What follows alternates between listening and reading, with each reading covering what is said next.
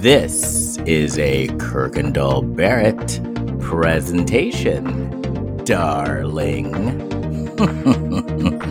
Dad is dead.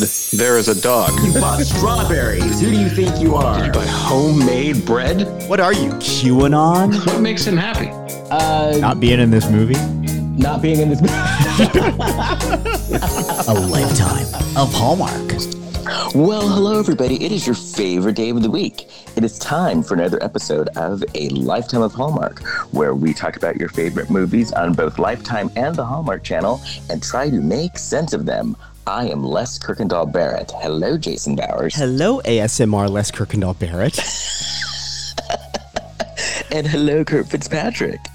Hello, Les Kirkendall Barrett, and hello, Jason Bowers. Let's all put on our FM radio late night voices like Les has. Now, the reason why I'm sounding very breathy today and whispery is because I am actually in Dublin, Ireland at the moment, where it is almost 2:30 in the morning, and I'm staying at a friend's house, so I don't want to be as loud as I normally am because I don't want to wake my hosts up in the next room. So I'm being extra cautious, and it's crazy that I'm like a million hours ahead of you guys. How are you enjoying Dublin, Les? I am loving Dublin. I'm loving the Irish men. My show's going well. I'm loving the Irish men. I'm loving the Irish men. So it's good. What's the difference? I'm part Irish, so I take this as a high compliment. But what's the difference between the Irish men and the American men? An accent. Well, the accent. A, the accent. Oh, it's that. Yeah. And B, good-looking guys who don't realize that they're more good-looking than they actually think they are. And so it's a whole attitude thing, if that makes sense. Mm-hmm. But they're gonna look like hell in a few years, though. Well, get them while they're good. Okay, that's what I say. Yeah, he's not staying there that long. I guess John doesn't listen to this podcast. That's official now. Oh, please! You're a sucker for accents. Oh, women, a lot of women have that issue as well. I was, as I'm here in Ireland for business, John was in Atlanta for business. So, opposite. He's getting Southern accents. Mm-hmm. And there's some cute boys in Atlanta. And yeah, they call it Chocolate City for a reason. Oh, boy, I learn a lot on this show. So you're both like kids in candy stores, really, right now. Pretty much. Yeah. Pretty much. This works out well then. Pretty much. He's back in LA though. I'm here for another 2 weeks. Well. Oh, wow. So there you go. Look for your pot of gold. Right. Taste the rainbow. Yeah. Anyway, we have a lot to get into because there is our friend Black China has been going through things. Kurt, is there any Black China news? Doing a piece of China. China. I'm talking China. The Black China Report. Here's Kurt Fitzpatrick. Yes, there's huge news. This is from AP News from Los Angeles. A jury on Monday gave a sweeping win to the Kardashian family in former reality TV star Blac Chyna's lawsuit against them. The Los Angeles jury found that none of the members defamed Chyna, nor did any interfere with her contract by convincing the E! Network to cancel her reality show Rob and Chyna. The four Kardashian defendants, Kim, Kris, Khloe, Kylie, attended nearly the entire trial, but when the verdict was read, all were in New York at the Met Gala, where this year's theme was Gilded Glamour. I don't know what that has to do with this, but there it is. Chyna was in court for the verdict. She had no visible reaction. After about 10 hours, I don't think she could move her face at this point. But anyway, after about 10 hours of deliberations, the jurors decided on the long jury forum that the Kardashians often acted in bad faith finding that they were not justified in telling the executives and producers of Rob and China that China abused their son and brother Rob Kardashian. But they found that it had no substantial effect on China's contract or the fate of the show, and she was awarded no damages. Executives from the E! Network, which aired the show, testified that Rob and China ended because the relationship ended, not because of the defendant's actions. Okay, so Kardashian attorney Michael G. Rhodes said the family was exuberant. They were very pleased, and he said, "I hope they enjoy that gala in New York." And but what's interesting was there's a new take on the situation with the poll. Yeah. So let me see where that is. Yeah. Okay. So the trial focused largely on allegations that China violently attacked her then fiance and reality co-star Rob Kardashian on a night and morning in December 2016. He testified that she twice held a gun to his head, wrapped a phone. I don't think we heard that before. Wrapped a phone charging cord around his neck and beat him with a metal rod. She testified that she had put the cord around his neck and held the gun playfully. So as the two celebrated the renewal of their reality show, and when the celebration turned into a dispute, she was never violent against. So it was a celebration and luckily the celebration, they were doing things that violent people usually do. So it became violent. They didn't really have to change their actions. So that's what I found wild about that description. First of all, I didn't know that this incident went down on a night when they were celebrating a season 2 of the show that then went on to not have a season 2 because of this party. I'd never heard that before. And I also had not heard about the gun. We keep talking about how every time we hear this story, it gets more violent. We didn't hear about the gun. And also something you didn't mention, but I saw somewhere that in court, there was a back and forth between both sides over whether or not the metal, whatever it was, should be called a rod or a pole. One side wanted it to be called a rod. The other side wanted it to become a pole. So clearly one of the sides thought that it sounded more dramatic and violent if it was called one thing over the other. Right. Well, but the thing is, though, I think a gun trumps a metal pole. Yeah. And she pulled it on him twice. Yeah. Yes. I'm looking for the pole thing. Yeah. Okay. I'm sorry. No, because I was just going to say, how do you pull a gun on someone and just say, just kidding? Yeah. That's... I was told she put a gun to his head and she was drinking. I can't imagine how that must have felt to have a gun put in your head. Jenner said. I guess it's Kris Jenner, Kylie Jenner.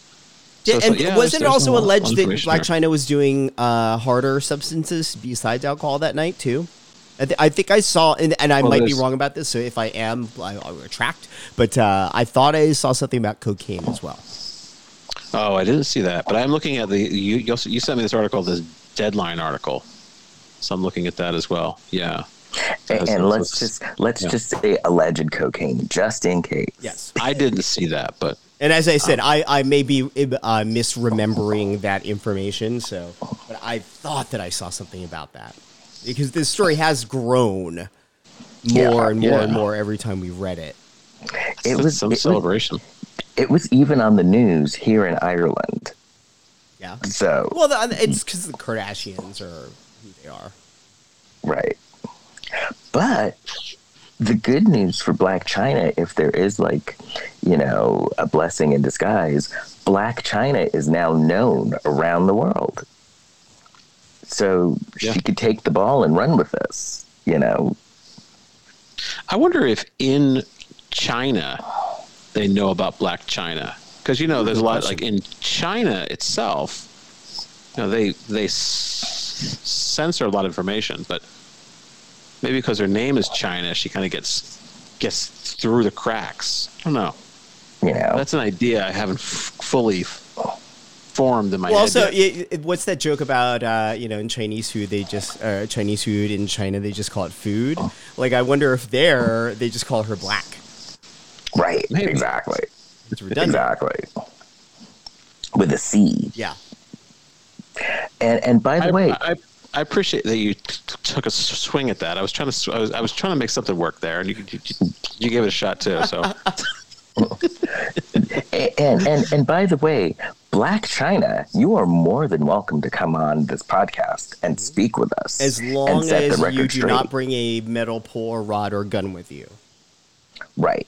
Yeah. Right. We'll keep it to Zoom just in case. And you can join our other guest. We have the we've mentioned before, the Pornhub math teacher.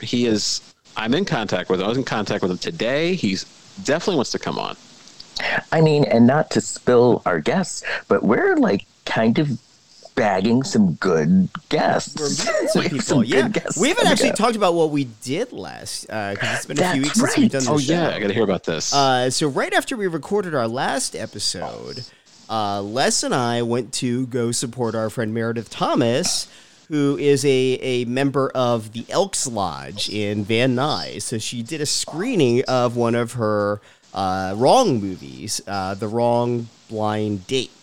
And so I met with Les and his husband, John, and some of their friends, and we walked to the red carpet with the step and repeat. And so there's a photo of me in my signature Lifetime black hoodie, brooding in front of the step and repeat. And we got to meet a bunch of the stars in the movie, and Les got to meet some soap stars. It was a good night. Yes! I met Esther from The Young and the Restless. That was like the highlight of my night. That was like the highlight of my year. And I turned to John and Jason. I was like, oh my God, it's Esther from Young and the Restless. And they were like, who? I don't know who it is. We were holding out hope. Walk up to her? Oh, go ahead. You walked up to her and it's like actually, she introduced herself to me. I helped her get popcorn because there was popcorn there. And she couldn't figure out the popcorn container. And I fixed it for her. And she introduced herself to me. And look, people say drinks are expensive in L.A., not at the Elks Lodge in Van Nuys. Nope. Oh, my. Or Reseda, wherever. Yeah. It was so inexpensive getting drinks there. It wasn't like 3 drinks for under $20. 3 drinks for under $10. Yeah. It was $9, wasn't it? Yeah. Oh, that's right. It was $9. I got a cocktail in New York on Saturday night. That thing cost me $16. Yep. Well, not at the Elks Lodge. Nope. I need to go to the Elks Lodge. But yeah, it was great, and we met a bunch of the actors. They were all very nice people. And I loved the fact that the meaner the character was on screen, the nicer the person was. Yeah. Yeah. And did you guys introduce yourselves as the host, like the co-hosts of the Meredith? Yeah, we got some contact info. Yeah. Meredith actually introduced us around. It was great.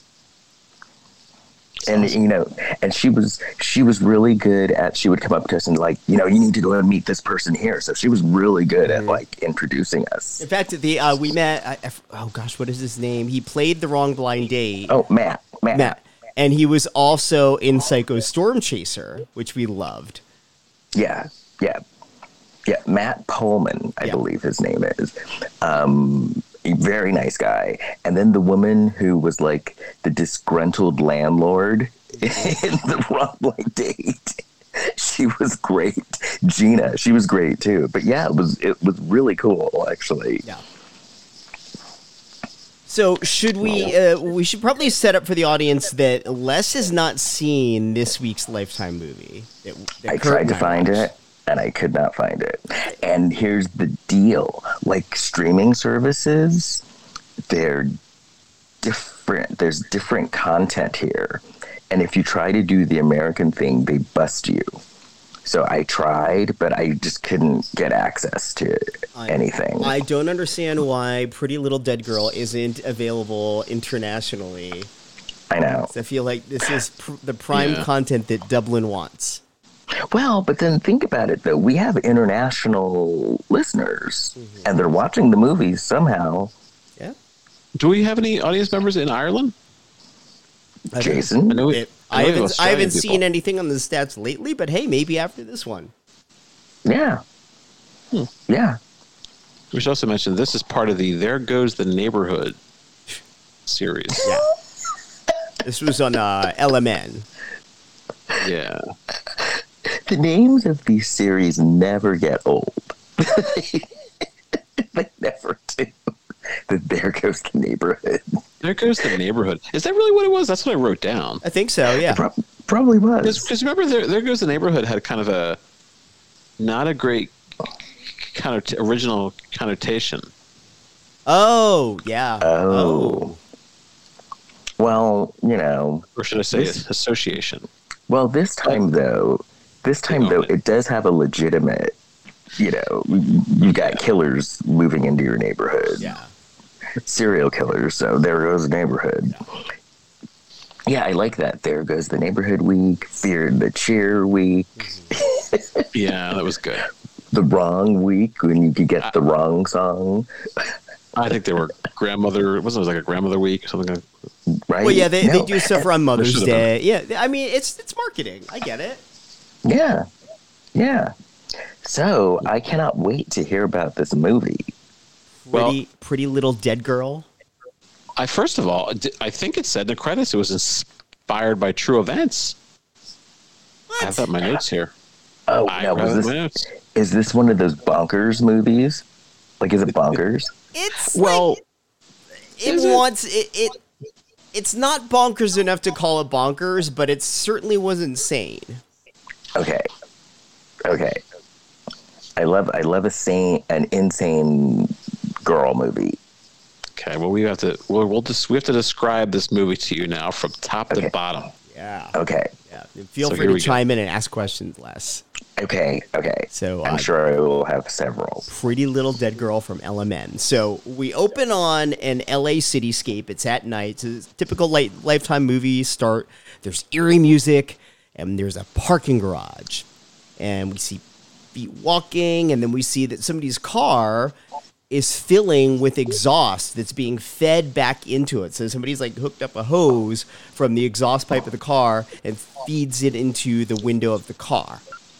Cut to an EMT is pulling a woman out of the car, laying her on the ground. Now, I thought this was a little unsettling, Kurt. Did you notice that one of the EMTs was wearing rubber gloves treating this woman? Another was not?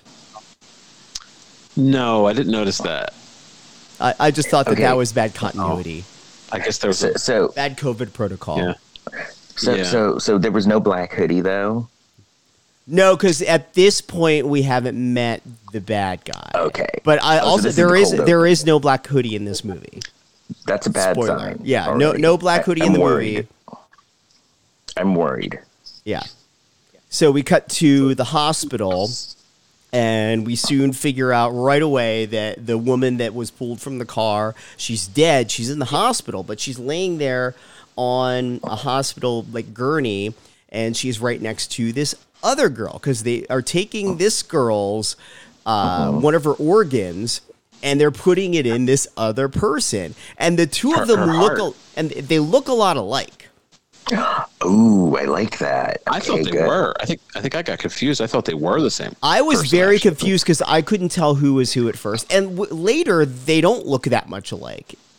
So the scene that was movie. No, it's not. That's the thing is it makes you think that it's going to be that, and it has nothing to do with the fact that these two look alike. Okay, this is worrying me. Yeah, and you picked it. You'll see soon why they looked similar. I mean it's okay casting wise that they looked similar, but they didn't need to look similar. Okay. Right. Okay. So the one who received the heart, the recipient, she wakes up, and then cut to her at home. Her name's Emma. Emma goes downstairs. She's talking to her mom, Sharon, about having this dream about seeing the girl, meaning the girl that she got the heart from. And her mom acts kind of weird about it. So mom is saying, hey, we shouldn't be talking about this. Somebody lost their child. We have to respect their privacy, because Emma wanted to find this girl. Emma gets up fast. Mom kind of overreacts about it. The dad, Garrett, comes down. He's kind of dorky, but he's a good-looking soap opera guy that they dress dorky. Okay, so he was the hot dad. They just put a pair of glasses on him. And he looked like sweaters. He looked like J.J. Abrams. Did you know he looks like a little bit? Yeah. Yeah, big glasses. Yeah. But so basically, mom is being overprotective. Dad's kind of like, hey, you're overreacting, whatever. So now we're back at the hospital, and Mom, Sharon, and Emma, they're talking to the doctor, who's saying, hey, you could do some light activity, like, take it easy, but, nothing too much. And Emma's like, well, can I go back to school? I'm bored. And the doctor says no. But then Emma's like, well, what about if I go back to debate club? Because they really need me. And the doctor's like, okay, but nothing that can raise your heart rate. Of all things to do in school that isn't physical activity, wouldn't debate club be something where you would get, like, fired up?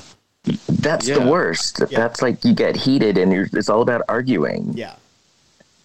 Okay. I'd like to have that doctor if I was a kid. Like, cool, I don't have to go to school, but I could just go to debate club. Debate? That sounds like fun. I just go to school for an hour and fight people? Okay. Right. Yeah. And my heart. You don't want to get your heart rate up. Yeah. I'd be more concerned about getting out of PE. Yeah. She's out of that. Because, my kid will do anything to try to get out of PE. It's ridiculous. That was me back in the day, too.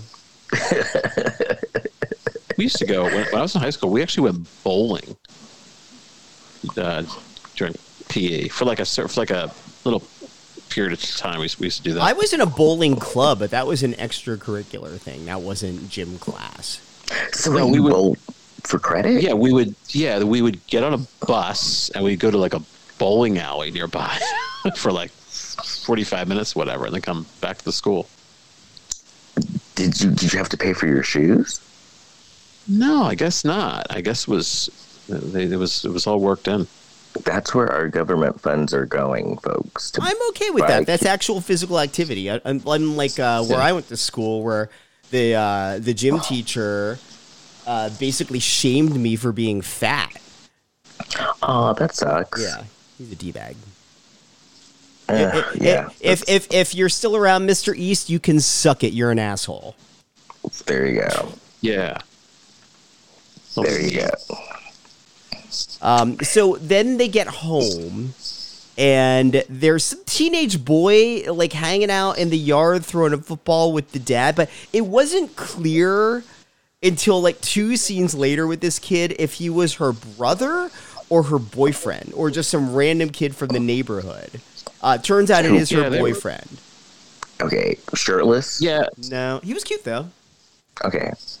Yeah, it was kind of like a boyfriend she may have had since she was a kid or something like that, Okay. Yeah. And then he starts to kiss her. Oh, by the way, when I said before, don't be mean, I was talking to that gym teacher, telling the gym teacher not to be mean. Oh yeah. But anyway, they start to kiss a little, like a really innocent kiss, almost like a brother and sister kiss. And the dad scolds them and says, "This is not a brothel." Well, shouldn't he? Now, I haven't been to a brothel before, not really, and I don't think it's a brothel. It's anything like that. I've not been to a brothel. But no, I have. But wouldn't you? Yeah, when I was a teenager in Spain, we used to go a lot. My friends and I. Anyway, shouldn't he be more concerned that his daughter has a heart issue, and so getting worked up might affect that? Well, the mom throughout this movie more than carries the weight in terms of overreacting about Emma doing anything to get too worked up. Okay. So, yeah, I wouldn't blame the dad here. The dad definitely cares about her, but is not overreacting like the mom. Okay, so the mom is just flipping out. Yeah. And so then the next scene we see the mom, Sharon. She's on the phone with Tanya, who is her sister. Who's now, the mom's is Tanya sister. like a sassy... Tanya is bitter as fuck. Oh, Okay. She's tweaking out. This is Aunt Tanya. Yeah. Aunt Tanya's got problems. Yeah. And so Emma goes to the dad, and she's like, why don't Mom and Aunt Tanya talk anymore? And so dad kind of hesitates. He's like, well, look, you're a little older now. I can tell you this. Aunt Tanya's never really been stable. Constance, your cousin, was in foster care. And this comes as news to Emma Which is weird because the rest of the movie, they make it seem like Emma and Constance were so close throughout their life. So I thought it was weird that Emma didn't know that her cousin that she was close with was in foster care. Yeah, because wouldn't you think the cousin would tell her? And actually, I just questioned something now that I can't believe never came up in the movie. Why the hell wasn't Constance just put in Sharon's care? Exactly. I guess Aunt Tanya had some kind of power over that. But one thing I thought was weird, and this happens throughout the movie, is when these parents are having a conversation that they don't want their daughter to hear, I would think they would be talking kind of like Les is talking, like he doesn't want the, voice is lower. These people are like talking so loud, they might as well use like a megaphone. I mean, she's right upstairs. She can hear them. Okay, this movie, I'm not having high hopes for this. You would not be wrong. That's where we're at. And then we, as the dad is telling her this, we also find out that things got so bad between Mom and Tanya that Mom actually called CPS on Tanya, and that's why Constance was in foster care, is because the mom called him. Oh shit. Yeah. Okay. Oh, Child Protective Services. Yeah. Oh, that's bad. That's pretty bad. Yeah. And they're alluding to the fact that Constance is no longer alive. She allegedly died via suicide. Okay. And the way that Tanya's acting, you can kind of get why a kid would be like upset. Yeah, like if this kid had an unstable home life with her mom and then was going through foster care, it's not, it's not unreasonable to think that this kid was not living a good life and just decided to end it. Okay. But that's true. If she's in foster care, couldn't Sharon have been like the foster? That's what I said. Yeah, like, wouldn't that have been the preferable thing anyway? The fact that Sharon called Protective Services and they said, I've got a kid in this wonderful, huge house with my husband and my daughter, but find her somewhere else to live. I think that's funny now that I didn't think of that earlier. And the thing is, having adopted a child through foster care, they tell you when you first start the process that their goal is to reunify the family. So if a kid is in your care and you want to adopt them, if they have any relatives whatsoever, they go to the relatives. Yeah. So, Yeah, that is odd. So at this point, Emma is online. She's trying to search for info about how Constance died and more info about that. And then her friend Tina calls, and because Emma was going to start going back to debate club. And Emma's like, actually, instead of going to debate, can you cover for me? And so Emma ditches debate and then just goes to some random house in the suburban woods. We find out it's Aunt Tanya's house. And then she knocks on the door, and Aunt Tanya just starts going in on Emma. She is strung out. I'd like to know what she was doing before she answered the door, because this woman is like... So was it like... So she just opened the door and was like, you bitch, what are you doing here? Like that? No, she was like tweaking out.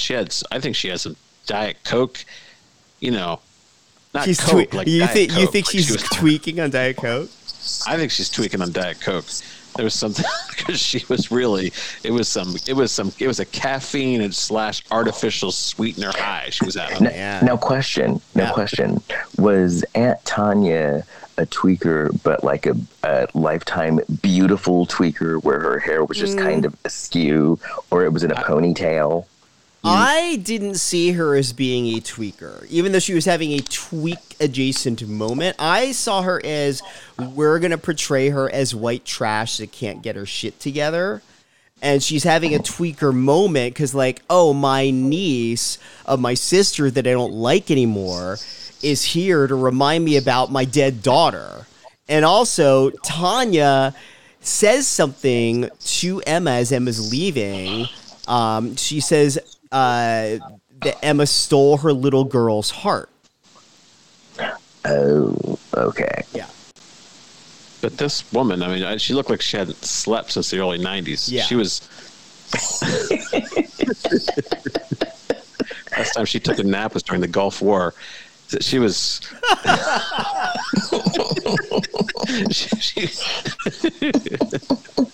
So maybe she's tweaking on on a rough Crystal time. Pepsi instead. Maybe. I'm worried about this woman. Anyway, Should've missed Emma gets home and well, first of all, she gets in trouble because she like gets home late, and the family figures out that she was doing something she wouldn't. So Emma basically just calls out her mom for not telling her about the fact that her cousin's heart is the heart that's inside of her. So Emma didn't know that until Tanya told her. Yeah, that's a big deal. Yeah. That's something you may want to know. And then we cut to Emma at a police station talking to some detective trying to get some info. Oh, you know what, though? I'm liking this girl. Oh, you would like Emma because Emma was pretty, she liked to snoop. She liked to go and get info, but she was kind of a dumbass about the way she would do it sometimes. Okay. Like, Okay, here's a that's a girl lot to that's still figure out. recovering from a heart transplant, and she keeps putting herself in all these, like, high-pressure situations that are, like, clearly going to set her off and doesn't bring anyone with her. Yeah, okay. She needs a brain transplant. Yeah. Ow! That she does. She's with this cop, and the cop is giving her all this information. Like, okay, it's this. And then the cop all of a sudden says, well, who are you? It's like, well, why did you ask that before you give all the information? After he gives all the information. Okay. It's a woman. She, yes. Detective Roberts. Now, was it a Lifetime cop where they're kind of just lazy? Actually, lazy and bitter? No. This detective actually started doing some digging on her own as the movie goes on. Although was lazy up until this point because there was like a lot of missing information that should have been noticed before this police report was filed. Right. Yeah. Okay. And then they have a little thing going. They had this ongoing thing where she would call to get some information. Yeah. And like they'd make her say please. She'd be like, yes, I like this information. Please, pretty please with sugar on top. Yeah, like I don't know if the actress did that or the director, but they basically made it like, oh, make it seem like you've got a playful banter with the person in the records department. Oh gosh. Now was the detective like a sexy detective? No. Not like we've seen in the past. Not She was an really. attractive woman, but not like we normally see with Lifetime. Like this seemed like she could be a competent detective. Okay. Yeah. Okay. Yeah, because a sexy one could not be competent. Well, okay, that's fair. I should rephrase what I meant there. But like usually Lifetime casts that role, the detective role, solely based on looks and not based on any acting ability or any sort of weight to what they bring to the table. And no Lifetime cop is competent. None of them. This one was? She was working hard. Yeah, she was working. Okay. We never saw the rest of the police station. We only saw like her little office. But, they have to do what they have to do. Tiniest cubicle less, and which like I feel like that on one hand that's realistic, but on the other hand they had another scene with her where they shot it from up above, and it it was absurd how tiny it looked when filmed from up above. Maybe it was shot in the Elks Lodge. That's one of the things, Kurt, that we learned when we went to. A lot of those movies are shot at the Elks Lodge. Like, you know how in every Lifetime movie there is a pizza joint and there's like a bar at the pizza joint? That's all the Elks Lodge. Like, we were sitting in the booths that are the pizza joint. Yeah. Did you recognize it right away, or Yeah. And as soon as Les said like one thing, I started looking around the room. It's like, oh, I know that. Yeah. And they use that place. Huh, that's cool. That's good set Wasn't it decorating, Elks? though. Wasn't that Elks Lodge used to be like a men's club? Is that what it was like years ago? Probably. I mean, all those were generally men, but we looked it up on the way there, actually, because I was asking, like, what do they do? And it was, they were tied to an insurance company back in the day. And then that portion of it was dissolved, and now they just do charitable efforts. Yeah. Oh, okay. Yeah. Yeah, okay. So we are. When Emma's talking to the detective, and she asked the detective, she's like, "Just a question here, like why, when the person called 911, why didn't they just pull the woman out of the car?" Instead of like just saying, "Hey, there's someone dying here. You should get over here." Like it wasn't like the car was on fire. She could have just opened the door. And the detective's like, "Huh." Like and then she said something else too about the questioned another thing about the call. But either way, the detective her antenna went up when Emma said that. But don't they tell you not, like if there's accidents and stuff, not to touch the person? I don't know what I would do. I probably would try to, I guess, if I knew what was going on, I think I would try to pull somebody out rather than calling 911 and saying somebody is asphyxiated in their vehicle. I mean, it was obvious that there was a hose running from the exhaust into the car. At the very least, if I were a passerby, I may try and open the door and turn off the car. Right. Okay. No, you're right. You're right. I don't know. I don't know. Maybe I shouldn't say this, but I don't know. I don't know if that would kill somebody anymore. Maybe it would. I know that like putting yourself in a garage, like people would. This is where we're getting into dark territory, but I don't think that works anymore with the way cars are now. No, isn't there some kind of catalytic converter on the car or something? I mean, the carbon monoxide it's still there, isn't it? I mean, the stuff coming out of the car is not as bad as it used to be in the 70s, but it's still not great for you if you're inhaling it over a long period of time. Nobody do that. Yeah, please don't do that. Don't do that. Please don't. I'm not saying. Yeah. Please get help. So then Emma, seemingly on the longest debate club break ever, she then goes to some seedy apartment. And she interrogates, but she finds this hot guy named Seth living there. Now, Seth, did you recognize him, Kurt? We have seen him in a Hallmark movie before. Oh, he's making the transition over to Lifetime, to meatier, edgier roles. I don't. He was in Beverly Hills Wedding, but he wasn't the main guy in that. He was. So I don't know if you remember that movie from Hallmark, but it was about a woman whose sister was getting married, and she wins this dream wedding for her sister in Beverly Hills, but it'll look nothing like Beverly Hills because they shot it in Toronto. He was the groom of the sister in that movie. So it had 5 lines in that. Okay, I know exactly who you're talking about. But he looked much better in this movie. Oh, yeah. Okay. And so we find out that Seth knows Constance. He talked about Emma all the time. I guess Seth and Constance dated for a bit. And then there's an overly long flashback montage about when the girls were little. And then Emma invites Seth, this dude she just met at this seedy apartment. Hey, let's go check out the condo where the murder happened. Yeah. You got to be spontaneous. Yeah. Hey, stranger, why don't you come with me alone? Yeah. And like Harvey Firestein says, if somebody asks you to do something, say yes, or else nothing's going to happen. Well, Oprah says never let them take you to a second location. One of my favorite lines on 30 Rock ever, and I think Tina Fey has even said this is her favorite line of dialogue, is it was the episode where Carrie Fisher was playing an old famous TV writer that Tina Fey sort of idolized, but had just become this burnout hippie that had no money or whatever.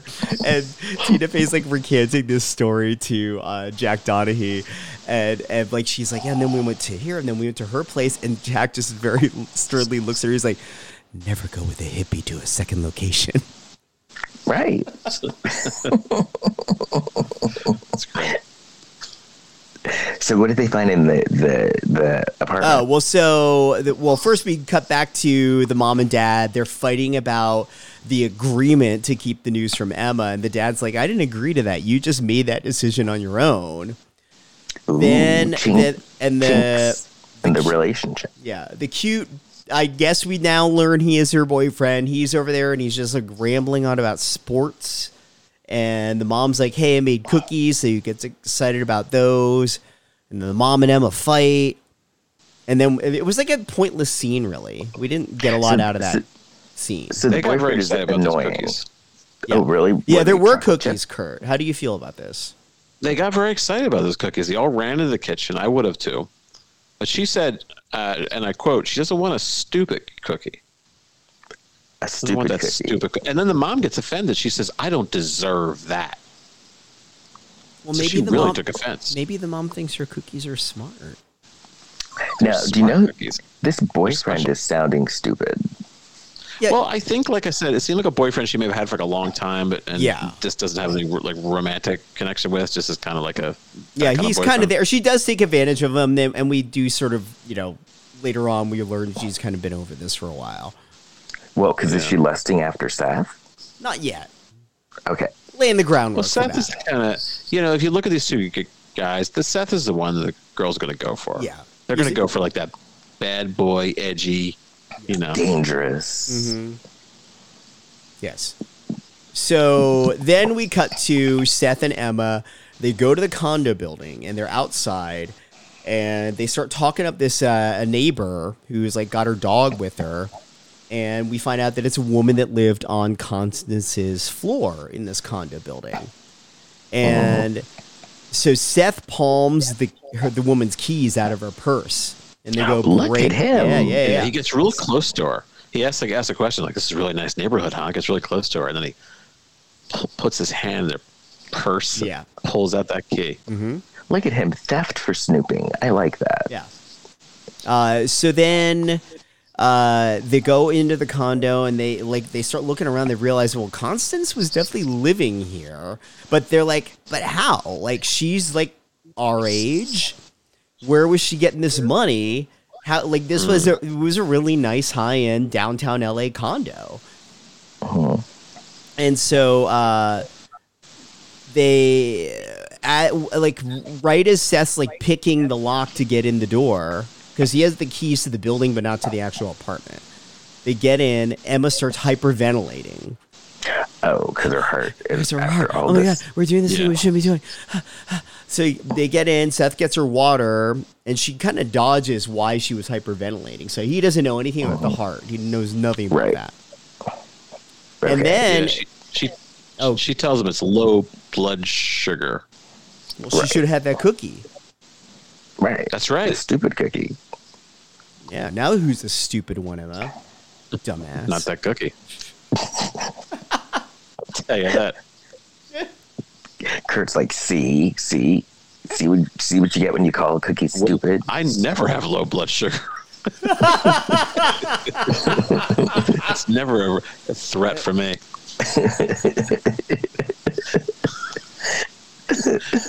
So as they're looking around this condo, Seth finds this big envelope, but it's addressed to Emma.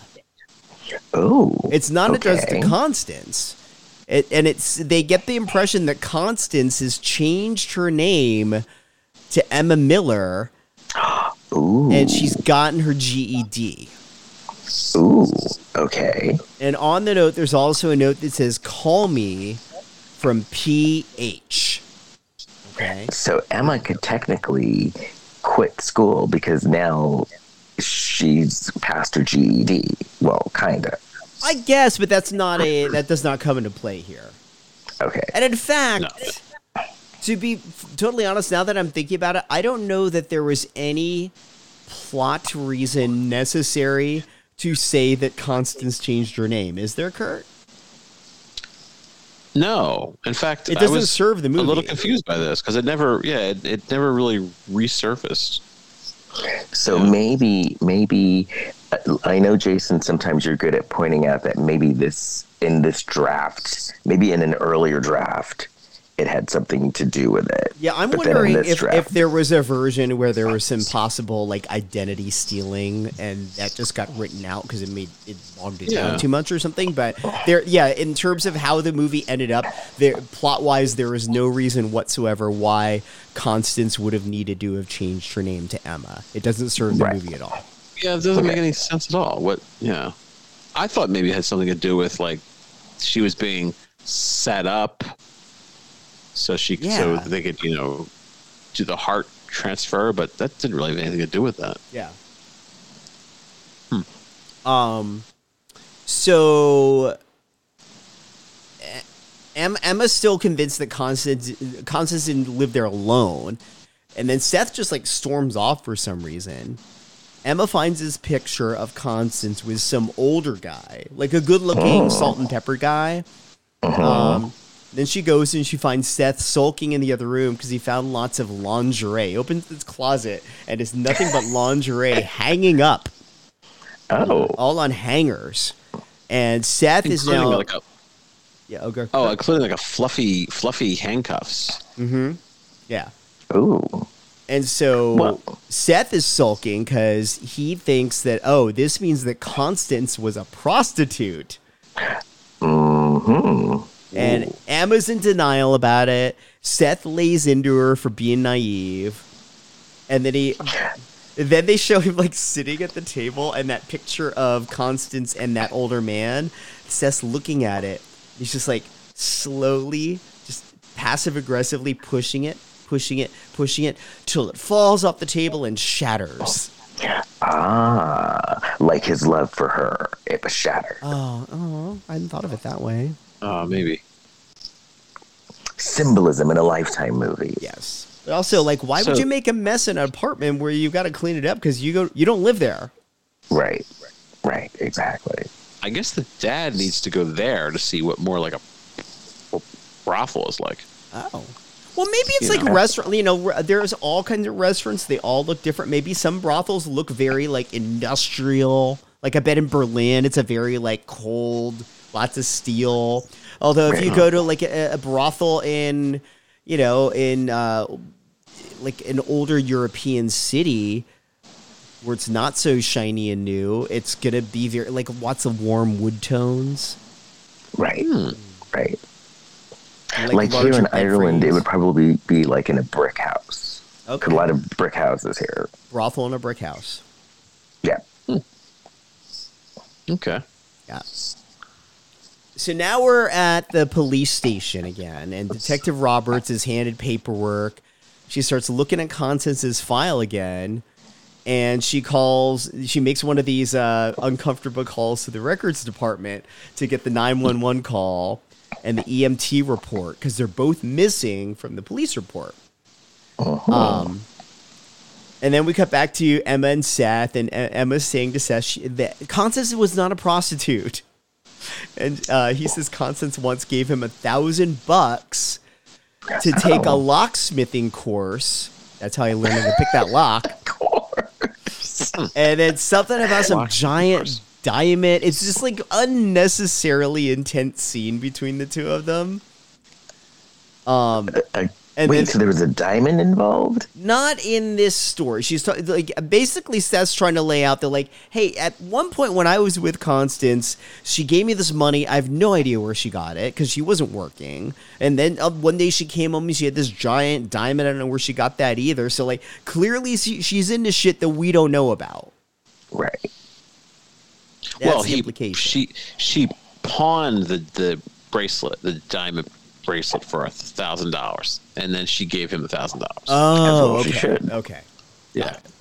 So but now he thinks because of that, but now that he's put it all together, now he's saying, oh, she killed herself. She definitely did. Okay. Yeah. That's what he's saying. Yeah. So then they end up leaving the condo. Emma snags that photo though out of the broken frame. She takes it. And then she's late getting back to debate practice, and she's there, and like her mom's already there, pissed off. They called her mother? Well, no, because like mom was there to pick her up, and she wasn't there. Oh, okay. Yeah, like her friend Tina was covering for her, but you can only cover if the friend actually ends up showing up. Oh, she's in the Right. Oh, I don't know why she's taking so long in the bathroom. Right, exactly. Yeah. Okay. She walks in and there's her mom and Tina. Yeah. It wasn't going well. Yeah. So did the mom like yell at her? They had a really intense, quiet car ride home, and then in the driveway, they finally have a heart-to-heart and basically say, like, you know, I'm sorry I've been, like, pushing you away. Mom admits, hey, actually, I ran into Constance about a year ago, right after you were bumped down the donor list. And like, you know, I didn't really think anything of it. I knew she was living in that condo, but, you know, things weren't going great for her. Basically trying to say, like, hey, I was aware this was going on, but, like, you know, we had our own shit going on. Right. Okay. Yeah. Which makes sense. Yeah.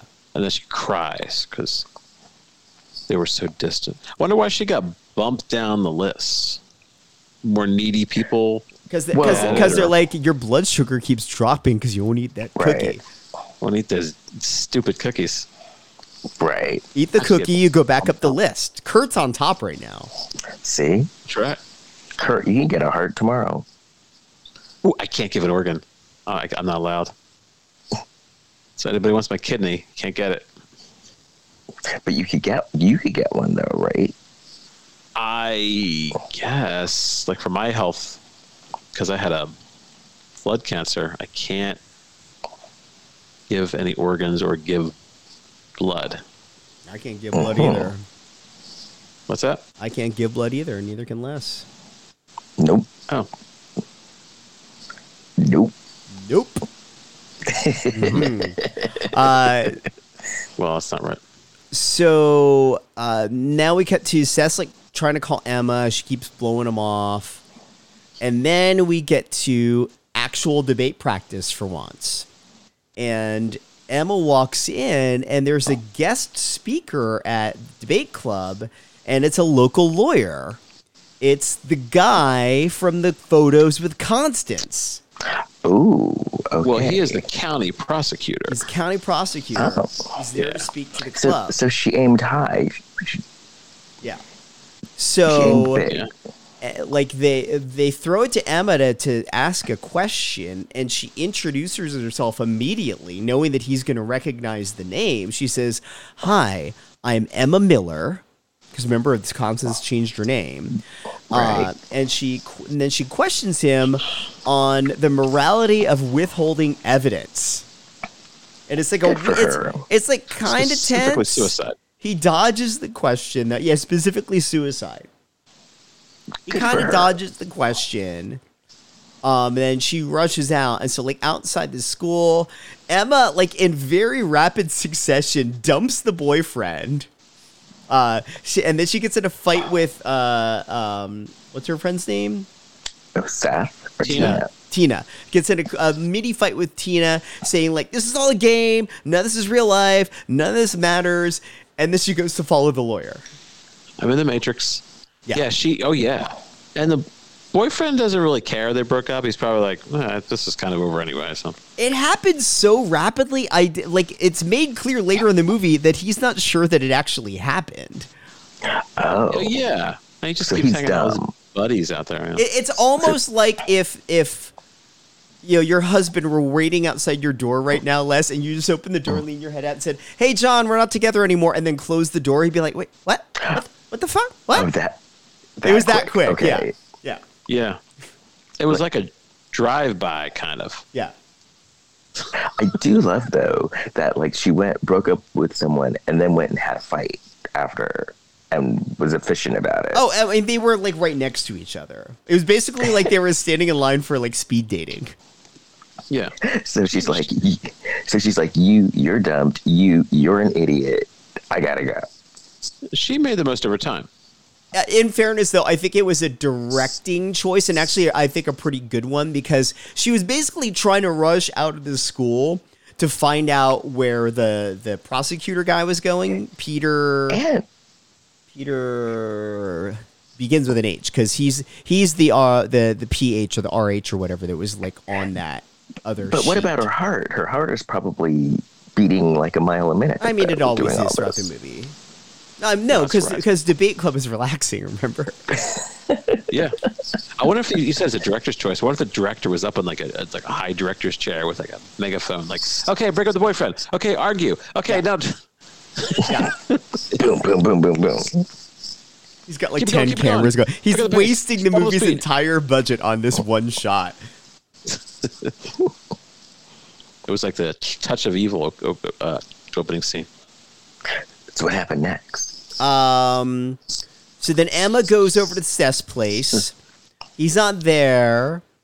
So she leaves, and a cop outside the building like rolls up in his car and is like, Mr. Harkin would like a word. And she gets into this cop car with this cop she's never met and doesn't even question it. Okay, Emma, I was liking you, but now She's a that's dumbass. dumb. Eat a cookie. That's dumb. Yeah. And then the cop just drops her off randomly and then pulls away. And she's out in this like field. Like, where am I? I don't know. Emma, you know better than that. Yeah, don't do that. And then we Get in a strange car. cut to, by the way, Detective Roberts, who they cut back to here. Kurt, do you know who Senator Susan Collins is? She's a senator what from state Maine. is she from? She's from Maine. And she's like one of the moderates that kind of holds up a lot of the Democratic agenda.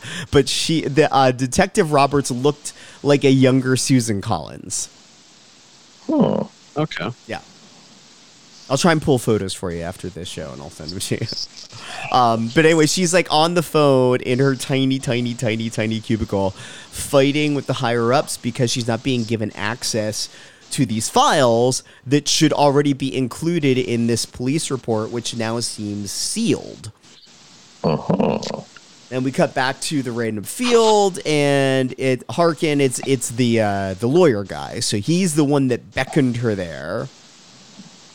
And they have like this weird dance of words that doesn't really say anything, but then he threatens Emma, but then offers to give her a ride home. She's like, no thanks, I'll walk. Well, she shouldn't have gone there in the first place. Yeah. Like, I'm weird about getting in the police car with this person that I don't know that came here on your behalf, but now you're offering me to drive me to my home, and I'm like, nah, I'm good. Right. Now, is this where the parents are panicking and Not yet. I guess rightfully so. Then we cut back to Detective Susan Collins checking out Constance's apartment. She's in there now. She's in the dark. And she finds a little piece of broken glass because dumbass Seth had to be dramatic and push it off the desk. Right. So she thinks that's a clue. Well, she's got a fingerprint now. Okay. Yeah. Isn't there a drink called Tom Collins? There is. Yes. It's like an old person's drink. Yeah. Is that the one? I think is there an onion in that? I think he has something else. Is there? What's the martini? What's the martini? Though. Yeah, what's the onion in a martini? That's called something. Is it a gimlet? That's a gimlet. Yeah. Okay. Oh, gimlet. Yeah. I went to bartending school years ago, so I just remember. I never worked as a bartender, but I just remember the gimlet. So now is when the mom and dad are freaking out, Kurt. Okay. You want to talk about that? They were freaking out, man. Now they were just panicking as like parents should, I guess. Well, because they're literally like the mom is on the phone with the police because Emma is now 4 hours late getting home. So like, how fucking far away was it that Emma had to walk and it took her 4 hours to get home? Wow. You can take a bus, right? I know in LA you guys don't like to take buses. She could have but here on the East Ubered. Coast, we're into it. She could have Ubered. That dad is kind of goofy. He needs to make himself more important, more vital, because he looks like the kind of dad that if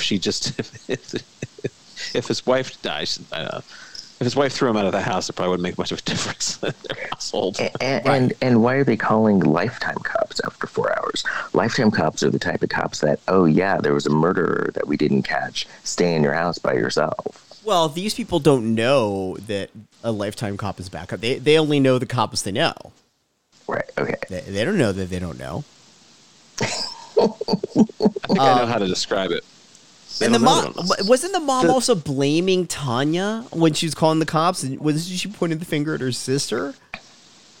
Oh man, that's a cheap shot. Yeah, that was woman's got shitty. enough problems. Yeah. Damn.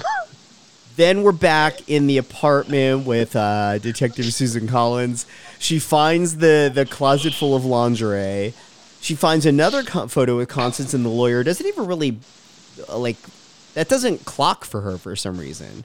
But yeah, so when Emma is home, go ahead.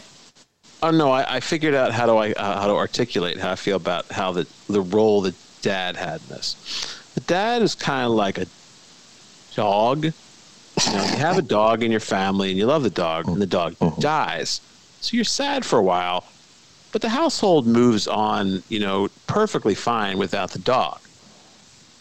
Okay, so that's what the dad's like, a dead dog. Yeah, he's like a dog.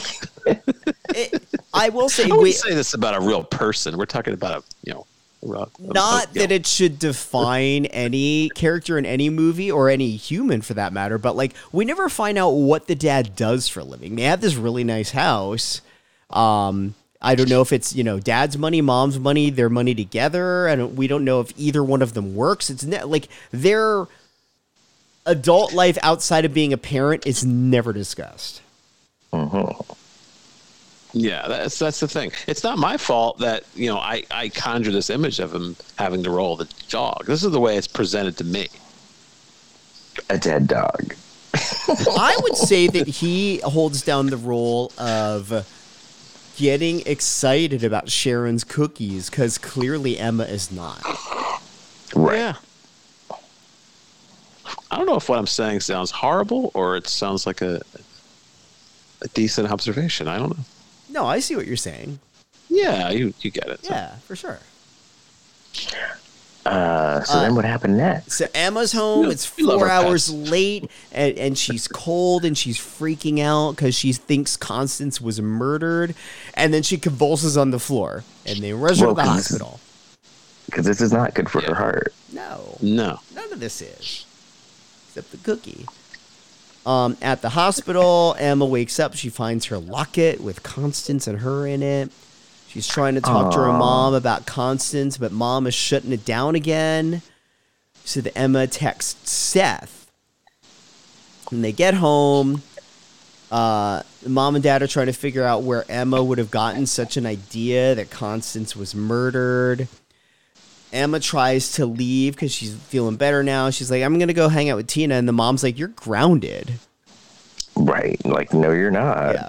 You're going to go hang out in your room. Yeah. You just ran away for 4 hours and we had to take you to the hospital, dumbass. Stay home. Right. So that this is the best part of the movie, in my opinion, Kurt, and you might agree with me too.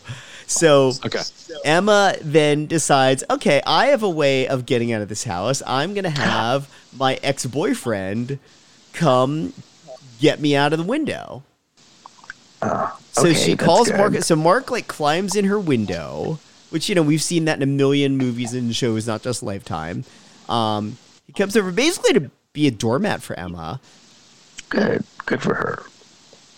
So then they climb out of the window, and we realize that he's gotten in there because she's on the second floor at the front of the house, and he's got one of those giant ladders propped up against the window. How the fuck did the parents not see anyone climbing up that ladder?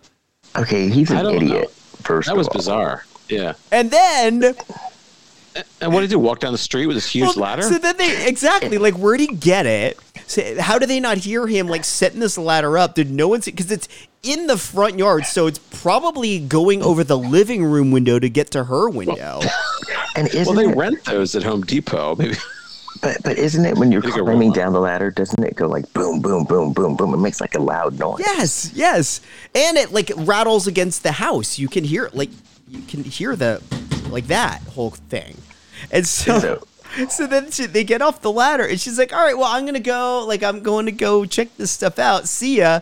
And Mark's like, wait, what? I'm not going with you. I thought I was taking you somewhere. She used him to get her out of the house. And he's like, wait, are we still together? And she's like, no, we're not. We're done. Well, so that really sucks. So I got to respect her for that. But They leave the ladder on the window and they both leave. Well, she leaves. See, she keeps on like disappointing me because then I have respect for her, and then she does another stupid thing. Yeah. Well, she's getting away with it, and she kind of starts giving him the speech, like the breakup speech, like "You're a great guy." Now, and then she's like, "Wait, I don't have time for this. I have to go." I would have been irate at that point watching this movie. That's just sloppy snoopiness. Well, also, like, if you're going to have a giant ladder like that up against the house, then, like, put a coat of paint on while you're up there. Yeah, I would have been irate. Yeah. And this guy's really strung along, too, because they're like, the last time he climbed up there, they went out to see, like, live music or something. Well, God forbid he goes up there and she, like... Wait, so he's done this? He's done this more than once? Yeah. So, yeah, but they snuck out to see like a show or something. When do we make out? This actually justifies something you asked, though, Kurt, because you were asking, like, when the parents are having these conversations about Emma and she's not in the room, like, they're saying it at full volume. Maybe the parents are hard of hearing. Maybe they don't know that they're speaking in normal tone. So Emma could hear, because they can't hear a ladder banging against their house while they are in it. Right, and the fact that it's happened more than once, that's a problem. Yeah. That they're not hearing this. You gotta be careful with that, because like my dad's hard of hearing, but my mom's not, so I'll get used to saying stuff. My dad's like, "Oh, great, Dad," something like that. You want to hear it, but then I'll forget my mom can hear it. She's like, "What's that?" I was like, "Oh." So you gotta have, you gotta feel out the situation there. So I'm trying to find out when the first heart transplant was. Are we interested in that? Well, yes. Sure. Okay. I'll look it up then. Right, I'm looking it up. While you're looking at that, I'll continue here. So Emma goes to Seth's, and he's there now. He's shown up. And she finds out that Seth hasn't been answering his phone because he's been in jail because his print was found in that glass. They had him in custody.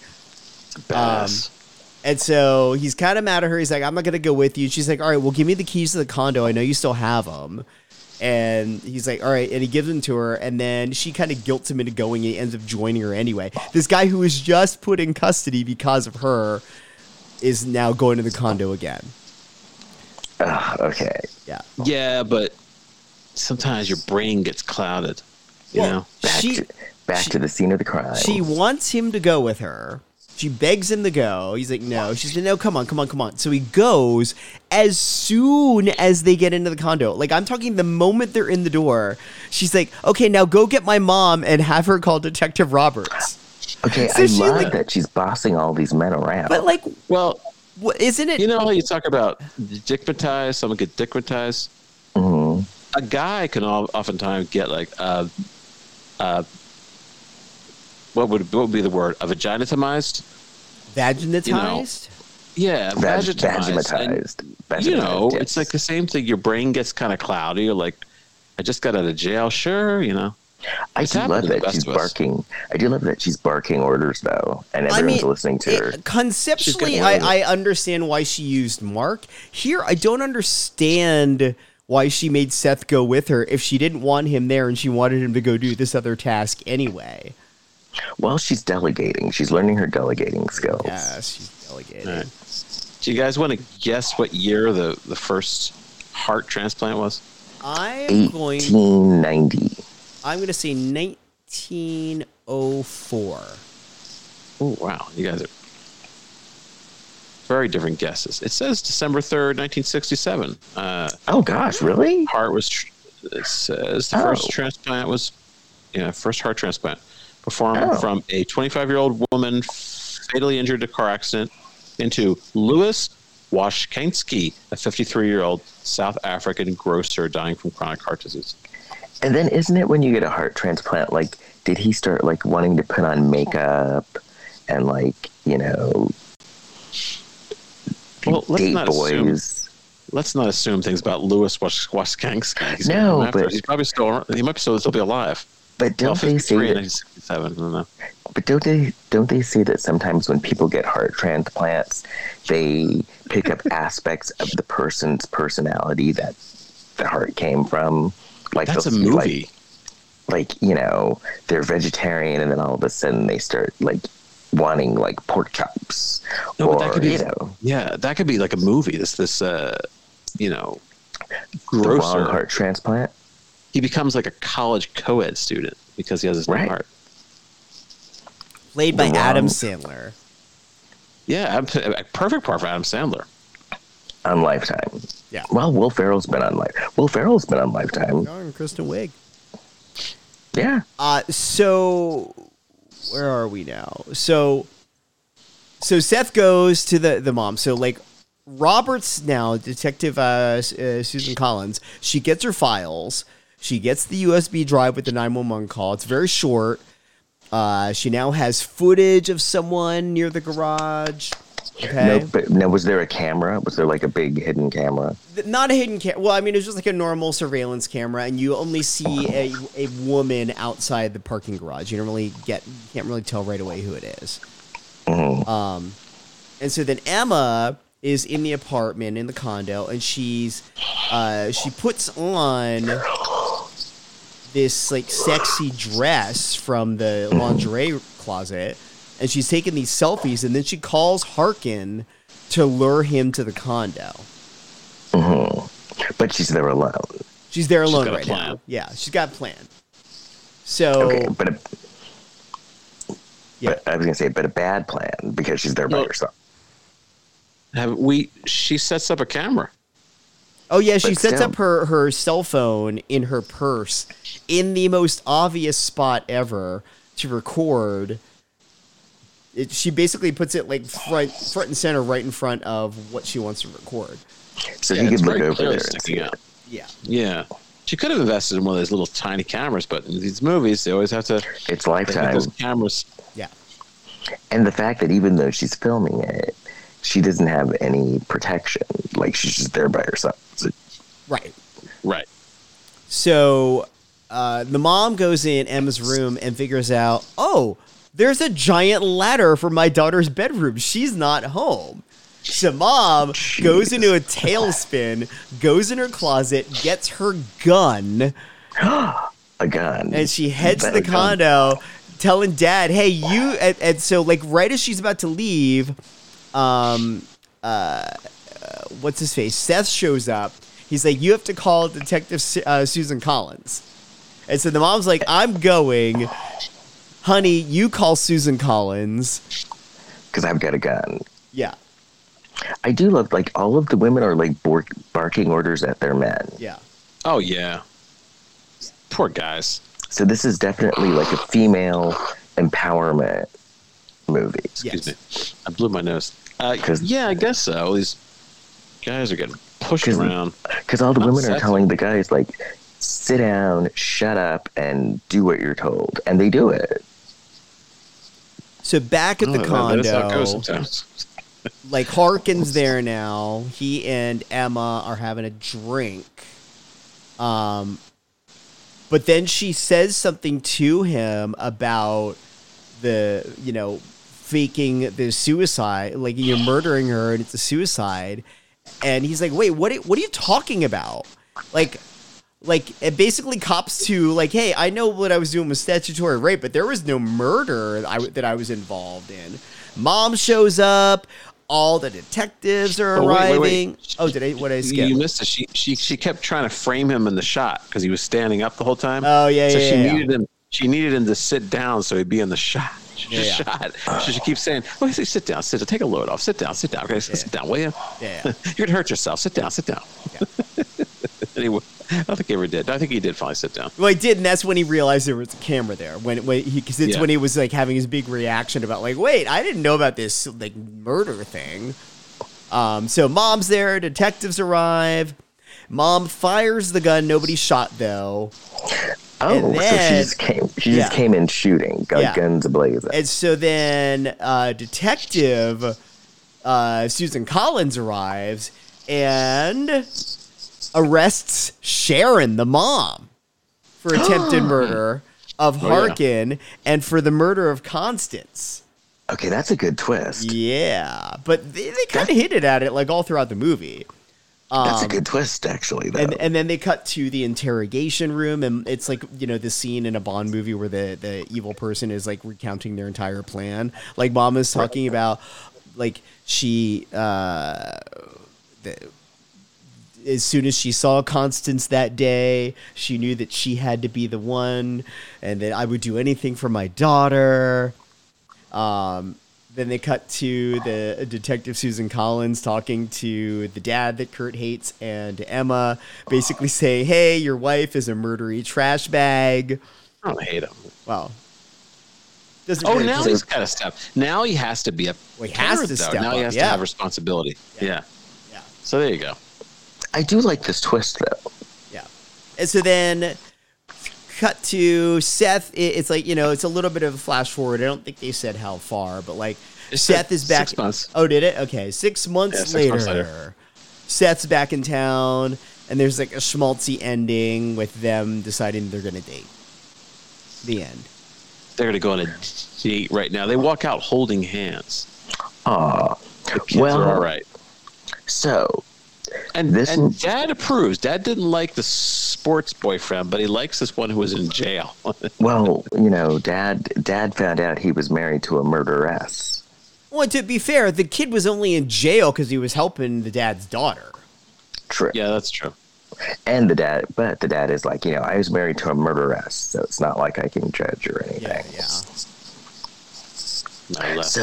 So I think this movie would have made me irate until the mom reveal. Hey, one little element we missed, I wrote here, is that while she was trying to film the guy and get information, this is just right. She tries to blackmail him, and she says she wants $100,000 and a summer internship. Yes. Summer internship. Would that be a paid internship? She didn't specify paid internship. Well, I think $100,000 is payment enough. Right. Well, that's separate. Okay. Now, why did she want an internship? I think she was just because like he was in a similar field. Remember, he came and spoke at her debate club.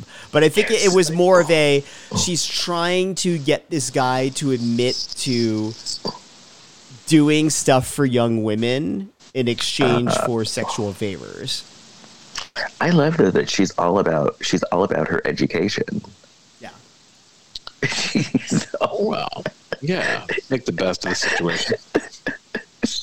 She turns it into school credits and an internship. Oh, also, Seth is now. I'm sorry. Seth is now a locksmith. Yeah, he's going to school and now he's a locksmith. So an apprentice. So that $1,000 did not go to waste. Yes, it did. Because if he were an actual locksmith, the money was well spent. Now he has to go work for somebody else for free. So why would you pay $1,000 for that? True. True. Well, we'll see what they're doing in the sequel. Well, you know, you guys gave good descriptions. I felt like I was watching it. I felt like I watched it. And do you feel that it was good? I had the emotions. That went with it. You know, I got annoyed with the characters. Then, you know, I was pleasantly surprised by the twist. So it was good. Did you see the twist coming from the beginning, Kurt? Because I did. Yes. Yeah, I think so. Yeah. The minute it was implied, like the minute I learned that it was her cousin's heart. Yeah. Like even when they introduced Harkin, I'm like, this is a misdirect. Like it's clearly the mom. Yeah, I think I did. Yeah, and the people in the movie were figuring things out a lot slower than you would think they would have. Well, you know, this is no wrong movie. Yeah. You know, because in the wrong movies, Vivica always gets to it fast. Yeah. Yeah. Yeah, I think I had gotten that. Because the way that it was sounding, I was thinking it was sounding like it might have even been like a switched at birth sort of a thing. I thought that it could potentially go down that path. Okay. To me, as I was watching this movie, I was like, okay, the mom is the bad guy here, but I think we might find out that the crime is different than what we thought. I think we're gonna find out that the mom, her actual daughter was Constance, and she gave her up when she was like a teenager or something. And then we're gonna find out that Constance was like just a living nightmare, so she killed her off, and then she stole the other one to be her daughter. Like, I thought we were gonna find something like that out. Right, because it is Lifetime. It is the Lifetime after all. So in Lifetime, it's not so far-fetched for something like that to happen. Indeed. Well, gentlemen, it is almost 4 a.m. for me. Wow. So I am going...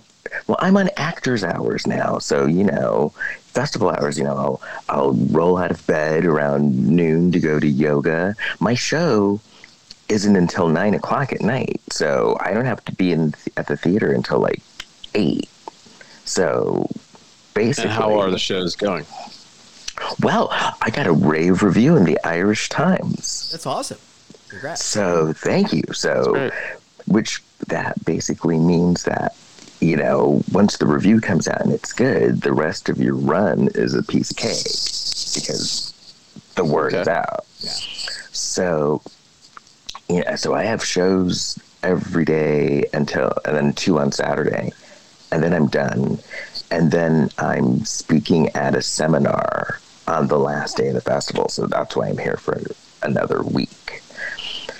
But if you want to get a hold of me, you can find me on my website, leskirkendallbarrett.com. Jason. Please rate and review us on whatever podcasting platform you listen to us on. Give us 5 stars. It helps more people find the podcast.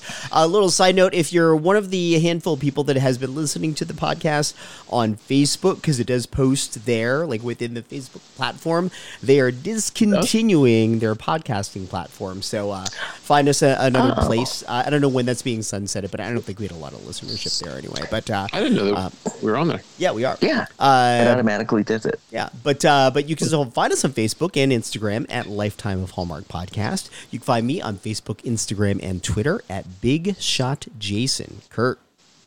Sure, I'm at kurtfitzpatrick.com, Kurt with a K. I tweeted today for the first time in a long time, so you can find me. I forget what that handle is. Don't worry about that. But I have a new show called The Jester of All Maladies, or The Unbearable Weight of Massive Kurt. Now, the Jester of All Maladies, which is going to be at the Indianapolis Indie Fringe in August, so you could look that up. And that's it. And I have another podcast. I have a podcast called The Reality Reading Rainbow, where I read books written by reality stars and try to make sense of them. Right now, I am talking about the book Caviar Dreams on a Tuna Fish Budget, written by Margaret Josephs from the Real Housewives of New Jersey. And also, if you do happen to be a listener in Ireland, my show, The Real Black Swan, is at the Dublin International Gay Theatre Festival, so check it out. And I also have upcoming show dates in Cincinnati, Ohio, at the Cincinnati Fringe. I booked a one night only in Indianapolis on June 16th, and more dates to come. Awesome. And I guess that's it. So I'm going to bed. All right. Bye. Good night.